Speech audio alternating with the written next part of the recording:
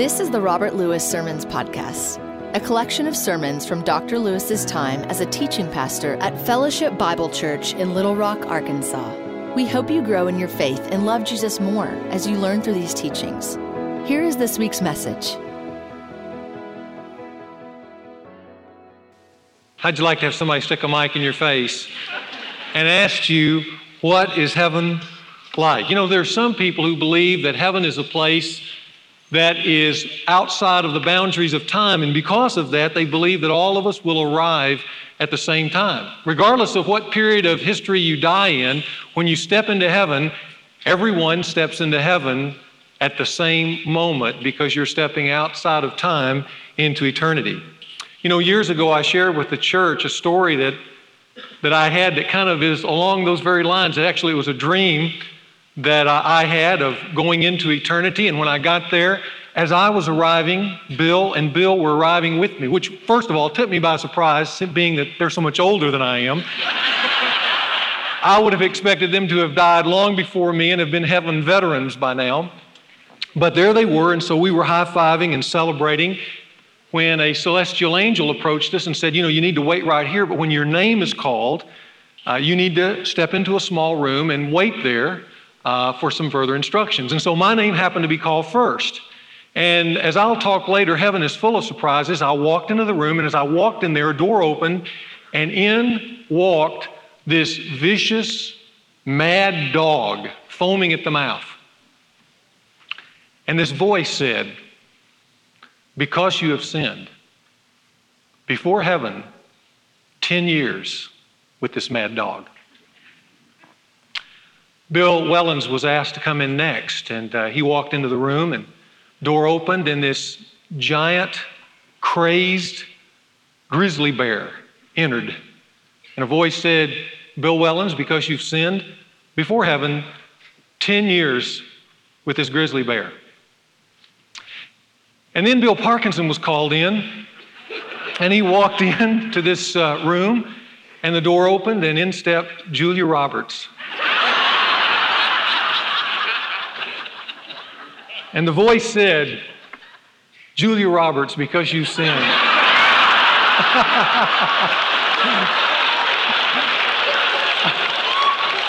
That's right, 10 years with Bill Parkinson.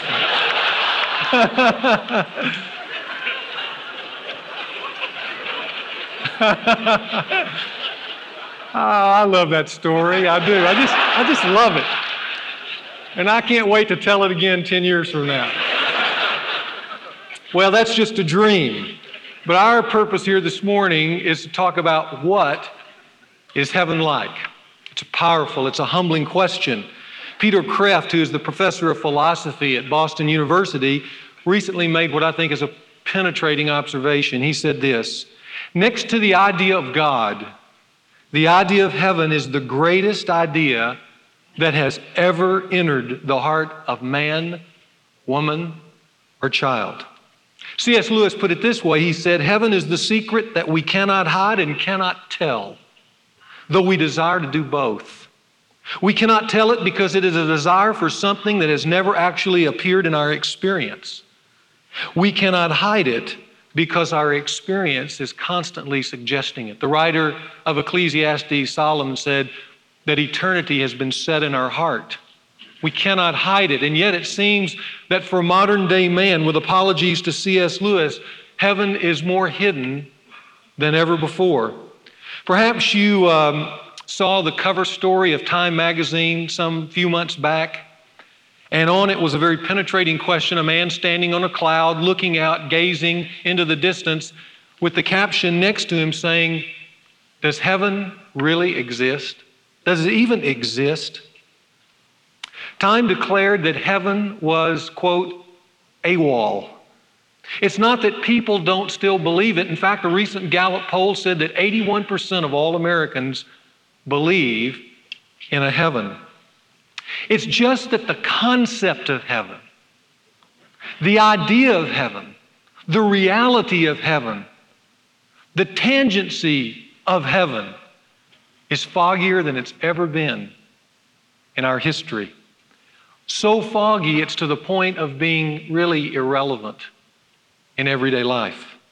You know, that's a sad place for the second greatest idea that's ever entered into the heart of mankind, isn't it? For it to be reduced to the place of irrelevancy.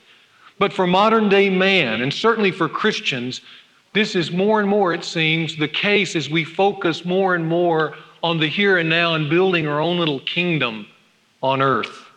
Whether we know it consciously or not, to marginalize our ultimate destination into a vague meaninglessness undercuts one of the most powerful motivations for living right now, every day, with every decision. Without a heaven, without that concept, without it being powerful in our psyche, it makes modern man think that everything that happens right now is of ultimate importance to him, because that's all there is. And when all that there is now, human history is replete with civilizations that don't function very well when now is all there is. But this is surely where we find ourselves today. One of our world's most preeminent historians, Paul Johnson, has said, "Heaven as presented by Judeo-Christian tradition today lacks genuine incentive. Indeed, it lacks definition of any kind. It is the great hole in our present-day theology. Heaven is, to the Christian church, a lot like what was above the beanstalk in the story about Jack and the Beanstalk. You know, if you're a little kid, you remember that very powerful story where you're focused on Jack on earth, and the most riveting imagery of that little fairy tale is the beanstalk. And they're moving up and down the beanstalk, but what you don't ever get a picture of is what's above it. You know, heaven is like that for us. We know that God comes from heaven to earth in the form of Jesus Christ. We know that we're going to heaven. We know about how to get to heaven. But what's actually there is a blank, with no incentive, with no powerful motivation to affect everyday life now. And yet, in the midst of that fog, the Bible keeps kind of crying out a very clear, powerful statement: to die, listen, to die is gain. That's either a statement of madness, it's either a statement of absolute arrogance, or it's true. And that's what we want to look at here this morning. So let me begin by making three simple observations about what in heaven's name has happened to heaven. And here's what I think has happened. First of all, some of us have allowed a childish caricature of heaven to bore us away from it. Think about it for a moment. Who here wants to sit on a cloud and play a harp forever? Does that really motivate you? How about singing in a celestial choir 24 hours a day for the next 10,000 years? Now, I'm all for being part of a heavenly choir, and sometimes in our liturgies, in our hymns, we talk about praising God standing around His throne, and that's all well and good. But is that all that there is to it? How about wearing just a white robe forever? Think you'll ever get tired of that? That doesn't excite us. It doesn't compel us. You know why? Because they're not true. But for most of us, that's the only imagery we have about heaven. Childhood caricatures that are either exaggerated to the point of falsehood or that have been reduced down for a child's understanding, but it doesn't motivate an adult to living. And that's the problem with heaven today. We have these stick figure, lean-to caricatures that sometimes are not even worth having. Secondly, some of us are too busy trying to build a heaven here to really think about heaven then. As C.S. Lewis put it, we are content with making mud pies here and far too easily pleased than to actually look to heaven and believe that there is more. So we build our kingdoms here because we think is, at least from a practical bottom line standpoint, that that's all that there is here. Thirdly, some of us, even some of us who are Christians, have never come to terms with heaven as a real reality. We acknowledge it. But you know what everyone has to ultimately face? Because there will be a day, a time, it's probably already come for many of us when we've lost a friend or a loved one, but there are these moments where the powerful reality of death confronts us, and we have to deal with what now? But you know, sometimes heaven is to our religion what an aspirin is to our headache. All an aspirin is to a headache is relief from thinking about the headache. And sometimes all that heaven is for Christians is a relief from having to think about death. But as far as being a place, a motivating place, the ultimate destination where our citizenship is actually found, we haven't thought about that. It's like Time Magazine said in the article that I just showed you a moment ago. It says, in today's churches, heaven is preserved like a bug in amber. It's prehistoric and it's dead as far as a living reality. Do you believe in heaven? Do you believe it's a real place? Is it a place that you long for? Is it a place that you have as your end in mind? Does it motivate you? Has it captured your imagination and heart as a reality to the place that when it comes to making a choice between sin or righteousness, it actually has an effect? It's a great question, isn't it? For it to be that, we need to know what heaven is really like. I want to show you some people who could answer yes to all those questions. It's found in Hebrews 11. You might just turn there for a moment. They could answer yes to every one of the questions. They had a solid concept. They longed for it. They lived for it. They knew what was there. And it had an impact on their everyday life. And as you turn to Hebrews 11, one of the things that you'll notice is that you're turning to that famous chapter called the Hall of Faith, because listed within this chapter are all kinds of figures that you and I admire from a distance. They lived lives of courage and consistency and boldness, and they persevered, and they did great things for God, and God did great things for them. But it makes this statement about them that suddenly brings this issue of heaven right to the frontal part of our brain. Look at verse 13. Here's what it said, because it tells us how they did all those things. It says, and all these died, all these great saints died, without receiving the promise, but having seen them, they saw them, and having welcomed them from a distance, and having confessed that they were strangers and exiles, where? On earth. For those who say such things, make it clear that they are seeking not just a country, I think that's a poor translation, another world of their own. And indeed, if they had been thinking of this same world from which they went out, they would have had opportunity to return. But as it is, what they desired their whole life was a better world, that is, a heavenly one. And therefore, God is not ashamed to be called their God, for He has prepared a city for them. Now, I want you to notice the first thing that jumps out of this passage is the answer to that very important question. How were these people, Noah and Abraham and Moses and Gideon and Samuel and David, how were these people able to lead such powerful, courageous, consistent lives? The answer's there, and it's clear. It's because they, here's the key word, really believed in a place called heaven. As better than this life, as bigger than this life, as an answer to this life, and as a world that would make this life meaningful. They really believed that in the tough times when their marriages were struggling, when they faced tragedies of death, when God didn't answer their most fervent prayers, they really believed in a better place with better promises that were bigger than this life, and they did not consider this place home. That's how they did it. Notice in verse 13 that though God answered many promises of these saints, and right above it mentions Noah and Abraham, and Noah was delivered the promise that he would be delivered through the flood, and he was. Abraham was promised a son, and he received that son in his old age. But as good as the answers to those promises were, the bigger promises, the better promises were not answered for them.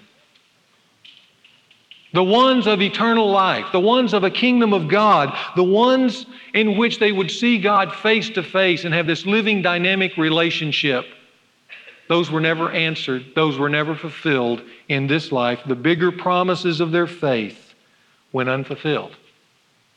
But were they bothered by that? The passage says no, at least not according to verse 13. It says, and I want you to listen closely, that they still saw these promises as real. They still welcomed them. Notice verse 13. From a distance. They had no doubt about them. And they confessed with their mouth and heart that this place called earth was not their home. I love that. Because even if you put a baseball field in a corn patch in Iowa for them, if you would have said, is this heaven? They would have said, no, this is just earth. And you know what heaven isn't? As good as this was for the film, heaven isn't going back to childhood to be reconciled with my earthly father. That's not heaven.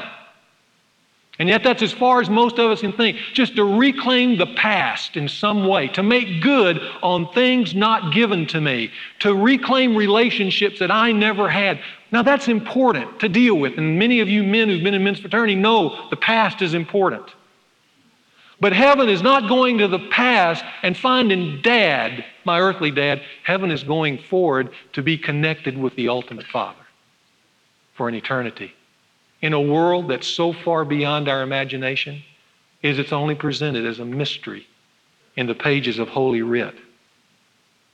Earth was not their home. They confessed a greater reality. It was something, as verse 16 says, that God had prepared for them. And out of that very real, very clear, very powerful idea, notice the effect on them. And this is the key to the whole passage, so you might underline it. It's just the opening words of verse 13. They died in faith. Now, I want you to know what that doesn't mean. It doesn't mean that at the very last breath they were still believing in God. No, that's a summary statement of a whole life.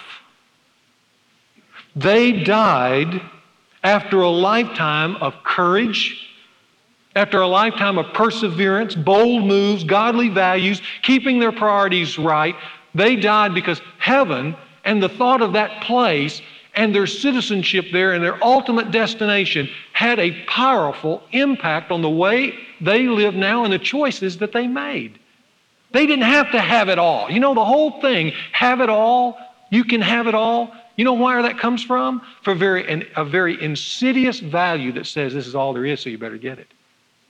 But let me tell you, if you believe that one day all the things that you miss will not only be reclaimed, but even more so, then the fact that you're not going to go a certain place or have a certain thing, that's not the point of life. The point of life is what God wants to do with me. And all those things that distract us from that central focus is only because we think that's all there is. Does that make sense to everybody? And that's why heaven is important, because we're expecting the city that God has prepared for us. And that's why I wanted to offer you just this one major point here this morning. It is a healthy thing for every Christian to have a compelling imagery of heaven. The Scripture presents it that way. You're not going to know all that it's about, but we must have some compelling imagery of heaven, adult-wise, that helps us and encourages us in time of need or struggle or temptation. Because we're living for a heavenly kingdom in which our citizenship has been placed, and this earth is not ours, and it's not meant to fulfill everything. It's not meant to give you everything. This is a fallen world. It's not heaven. So what is heaven really like? I began the message by saying that's a very powerful and humbling question, because heaven is like a 1,000-piece puzzle that's impossible to complete in this life. At best, all we're going to do is get some of the pieces, but get some very powerful glimpses. And what I want to do here this morning is to be sure that you leave with at least 6 of the major puzzle pieces, just to get a glimpse, just to get a glimmer of what's out ahead. So let me offer these 6 so you can be sure that you have them. First, the Scripture says, and all of these are the Scripture because that's the only thing I know for sure. The Scripture says that heaven will be a place of reconciliation, namely of this life's loose ends. Doesn't that feel good?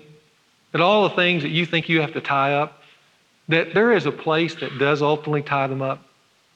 I want to give you 3 that you can just think about. There are a lot more, but at least these 3 came to my mind. To enter heaven is to move from partial to full understanding. All the questions, and I've got a lot of them, by the way, all the objections, all the speculations that you had about this life will finally have a resolution. I love C.S. Lewis's statement when he was asked to describe heaven, and he didn't give much of an answer, but one of the things he said at this moment, he said that he expected that when he first stepped into heaven and looked around and had been granted this full understanding, these would be the first words out of his lips. Of course. That's what full understanding gives you. It all makes sense about things that you don't understand, about questions that are much bigger than you that you'll have no resolution. 1 Corinthians 13 says, in that day we shall know just as we have been fully known. From partial to full understanding. Secondly, to enter heaven is to move from erratic to perfect justice. And that feels good too. Before our lives are done, you and I will witness 1,000 injustices. We will see lives cut off tragically, and we will say, why? And our words will just filter across the plains with no answer back, because there is no answer now. This is earth. We will see bad things happen to good people, and we can't answer why. I get regularly put on a spot as a pastor to answer that question. And I'm going to tell you, there is no answer apart from another dimension and another world. We will see good things being given unfairly to bad people. And we will want to shake our fist and rail against God. What are you doing? Why can't you do more now? That's our question. And we can get bitter, and we can get hard, and we can turn our face away from God. But listen, heaven is God's document to us that He's planning to do more than we've ever imagined. Do we understand that? That all the injustices, that all the lives cut tragically short, that all the wrongs done and all the wrongs gotten away with, that somehow we believe those are just going to filter as loose ends floating in the breeze in eternity? No. What lies before us? In fact, one of the first things that happens in heaven is all the loose ends are drawn together and they're tightened by a God of perfect justice who says, you know, at the beginning of heaven is perfect justice. From erratic to perfect justice. That's heaven.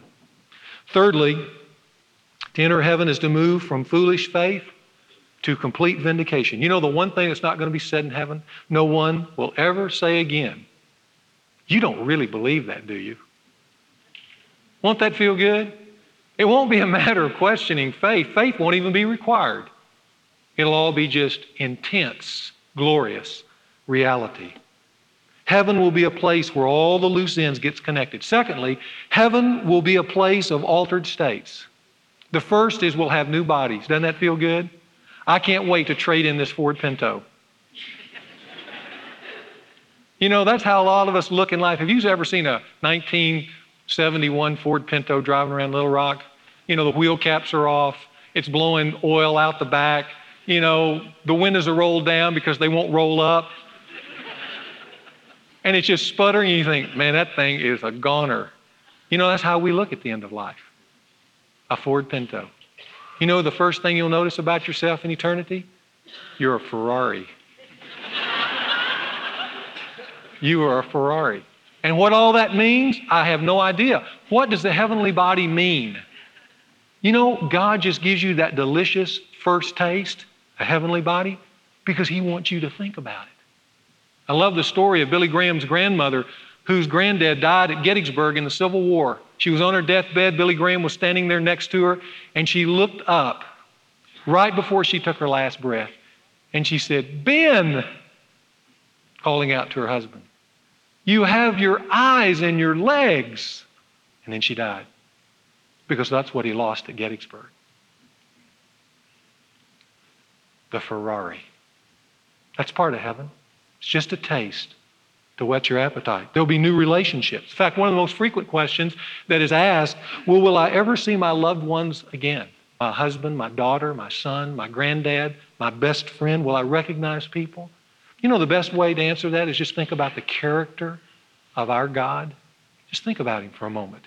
Can you imagine God, whose very nature is relational, even within Himself, Father, Son, Holy Spirit, who created the institution of marriage and family and church to create intense, intimate relationships, whose second greatest commandment is to love your neighbor as yourself? Can you imagine that God hiding people from you? Makes no sense, does it? In fact, it sounds absurd when it's put in that light, and that's because it is absurd. In heaven, not only will be full knowledge, but full relationships with everyone, including your best friend, including your husband, including your granddad. That's the glory of heaven, is relationships. We'll also have a new home. Bill quoted in the communion, John 14, where it says, "I go to prepare a place for you." But here's what I want to ask you this morning, because this will show how developed your concept of heaven is. Now, I want you to think just for a moment. Everybody think, and I'm going to ask you a question. I want to think about what's the first thought you have in your mind. When you go and God says, "This is your place," what do you see in your mind? This is your place. Do you see a little room? Some of you see an apartment. Okay?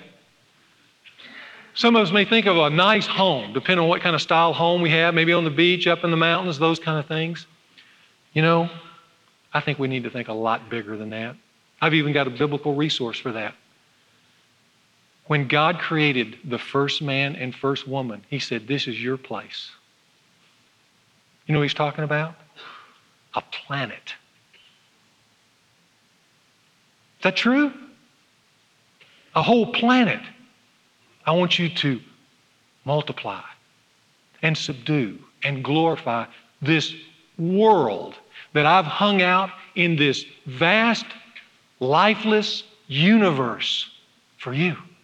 Start here and go forth. And if they'd have been righteous, who knows where they would be now? Settlements on Saturn, Pluto, some other star. Who knows? What does that mean? I don't know. But here's what I want you to know. I really believe we need to think bigger than that. I think there's ample evidence when God says, "This is your place." He may be pointing to a universe, a star system, bigger and more thrilling than you ever imagined.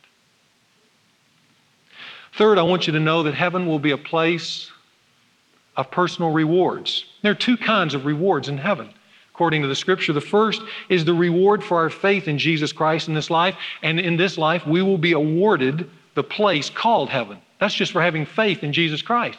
But there's a second kind of reward, and the Bible talks a lot about that, and it's for our faithfulness to Jesus Christ in this life, where we will be awarded the applause of heaven, specifically God's applause and whatever else goes with it, and we're encouraged to think about that there are other things that go with that applause as well. You know, some have felt that thinking about living life in such a way as to get the applause of God is selfish. And C.S. Lewis was one of those. And he pondered that. And in his book, The Weight of Glory, he wrote this: "When I began to look into this matter, I was shocked to find such different Christians as John Milton and Thomas Aquinas taking heavenly glory quite frankly and specifically in the sense of our fame. Fame with God. And then when I had thought it over, I saw that this view was scriptural. Nothing can eliminate from the parable the divine accolade, 'Well done, thou good and faithful servant.' With that, a good deal of what I had been thinking all my life fell down like a house of cards. I suddenly remembered that no one can enter heaven except as a child, and nothing is so obvious in a child as its great and undisguised pleasure in wanting to be praised.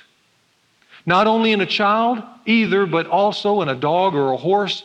Apparently, what I'd mistaken for humility at all these years prevented me from understanding what is in fact the humblest, the most childlike, the most creaturely of pleasures. The pleasure of a beast before men, a child before its father, a pupil before his teacher, a creature before its creator. To have pleased God. To be a real ingredient in the divine happiness. To be loved by God for our work. As an artist delights in his work, or a father in a son, seems a weight of glory which our thoughts can hardly sustain. But so it is. Did you know that every day the decisions you make are building, if they're done rightly, a weight of glory far beyond all comparison, that a heavenly Father is sitting there waiting in delight to give you? And yet in making those two distinctions between reward for faith and reward for faithfulness, there's a warning, isn't there? Have you already come to that conclusion? You know, it's one thing to stand in heaven just glad you're there. But you know, it'll be an awful thing just to be there with a period. No reward. No accolade. In fact, it will not only be disappointing, it also can have some long-term consequences in eternity. And that brings us to the fourth kind of snapshot of eternity, and it's this. Heaven will be a place of new status.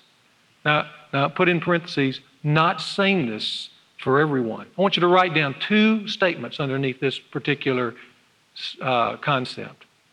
Everyone will not be the same in heaven. That's a childhood fantasy where everybody's on a cloud with a robe, with wings, and a harp, and we just sit there. Take that thought away. The Scripture is very clear. Heaven will not be the same for everyone. And here's secondly, to add to that, much of our status in heaven is being prepared now by how we live.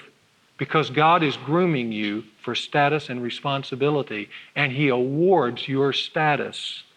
He entrusts His worlds to those who've proven the most faithful in this life and withholds it from those who are less faithful. You want to see that in Scripture? Turn to Matthew 19. What a wonderful statement the Apostle Peter makes, because he's in the midst of a very tiresome, intense ministry with Jesus Christ. And there are times he gets a glimpse that it's going to work, and there are other times he gets frustrated because it feels like it's not going to work. You know? And in this particular moment, he's in a moment of weakness or reflection or contemplation because he thinks of all that he gave up, the fishing business that he left, the endless hours he's put in. And some people seem to be now getting ahead, and he's walking with Jesus Christ, and he makes the statement, I'd like to make at times. Well, I do make at times. Look at verse 27. Peter answers Jesus Christ, and he looks at him and he says, and he says it with a pitiful kind of style, I think. Behold, we have left everything and followed you. What then will there be for us? And let me tell you, without hesitation, Jesus Christ is going to tell him there's a lot. He's going to say, you're doing the right thing.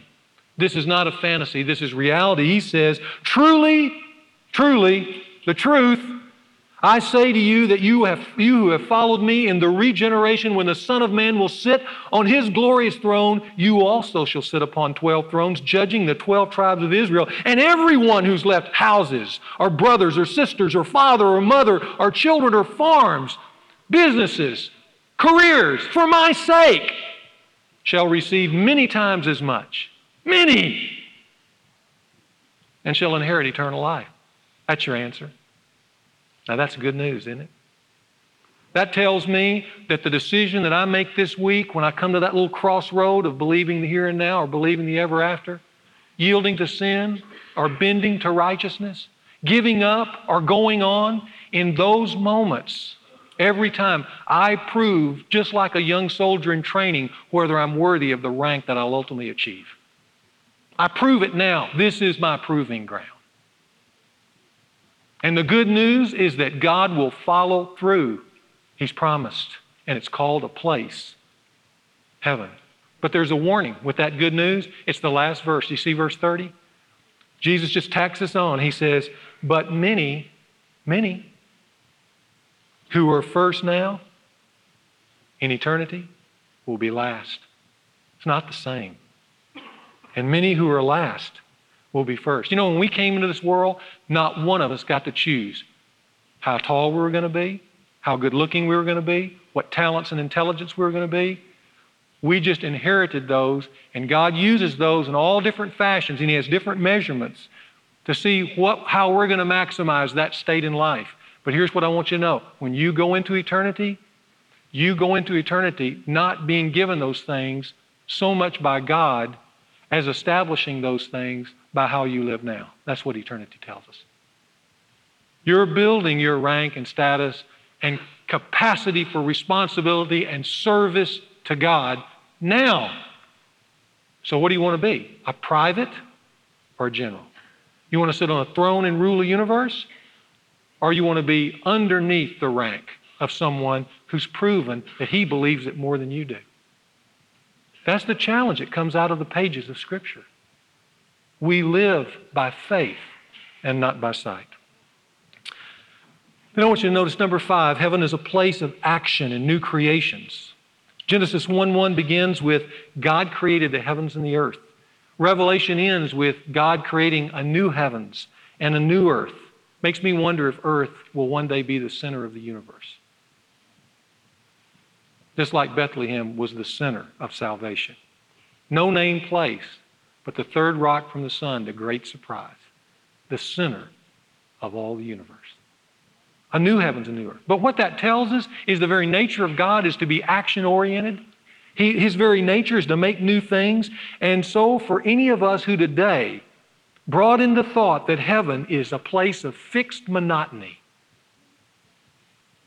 endless repetition, or a forever church service, would you banish that thought and replace it with what I think is a much more biblical thought, and that is that heaven will be a place of invention, constant invention, all kinds of dynamic action, and constant new things forever. That's the nature of our God. Which brings me to the last point, and that is heaven will be a place of endless surprises. This is the mystery part, but I think we'll have 2 responses to that, yeses and nos, for all eternity. Here's the way it'll be. No! Yes! No! Yes. That's what it'll be. 1 Corinthians chapter 2, verse 9 says, things which the eye has not seen and ear has not heard, and which is not even entered into the heart of man, all that I have prepared for those who love me. You know, I love all that because when I'm overwhelmed, that's the words I use. Can you believe all that? I remember standing on the Great Wall of China, watching it go over hill and valley for thousands of miles. And I couldn't even take it in. It was so dramatic. And I turned to my daughter and said, can you believe all that? I remember traveling through the Swiss Alps one day with the snow-capped peaks and the river running below us on this little train and a castle hanging on the side of a cliff with this bright crystal blue sky. The only thing you could say is, look at all that. All that. That's what God has prepared for us who love Him. All that. And you can never fill it all up. Now, with saying those things, can I just give you 4 final thoughts to carry with you today? They would be these.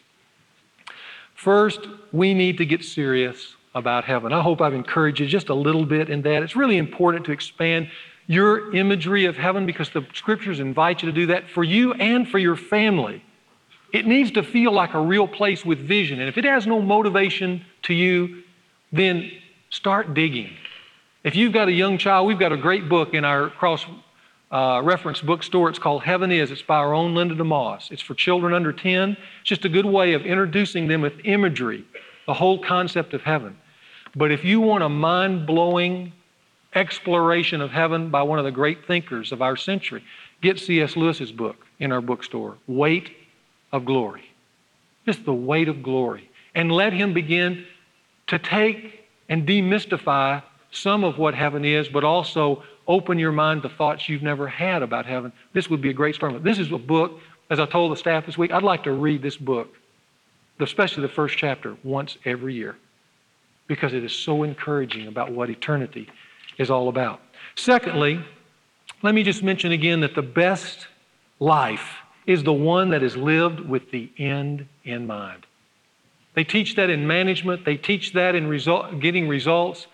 But to live life with the end in mind, and the clearer my concept is of heaven, the deeper my conviction is of heaven, the better grasp I'll have on what is really important today, because it'll be measured against that. Do I want to give up that for this mud pie?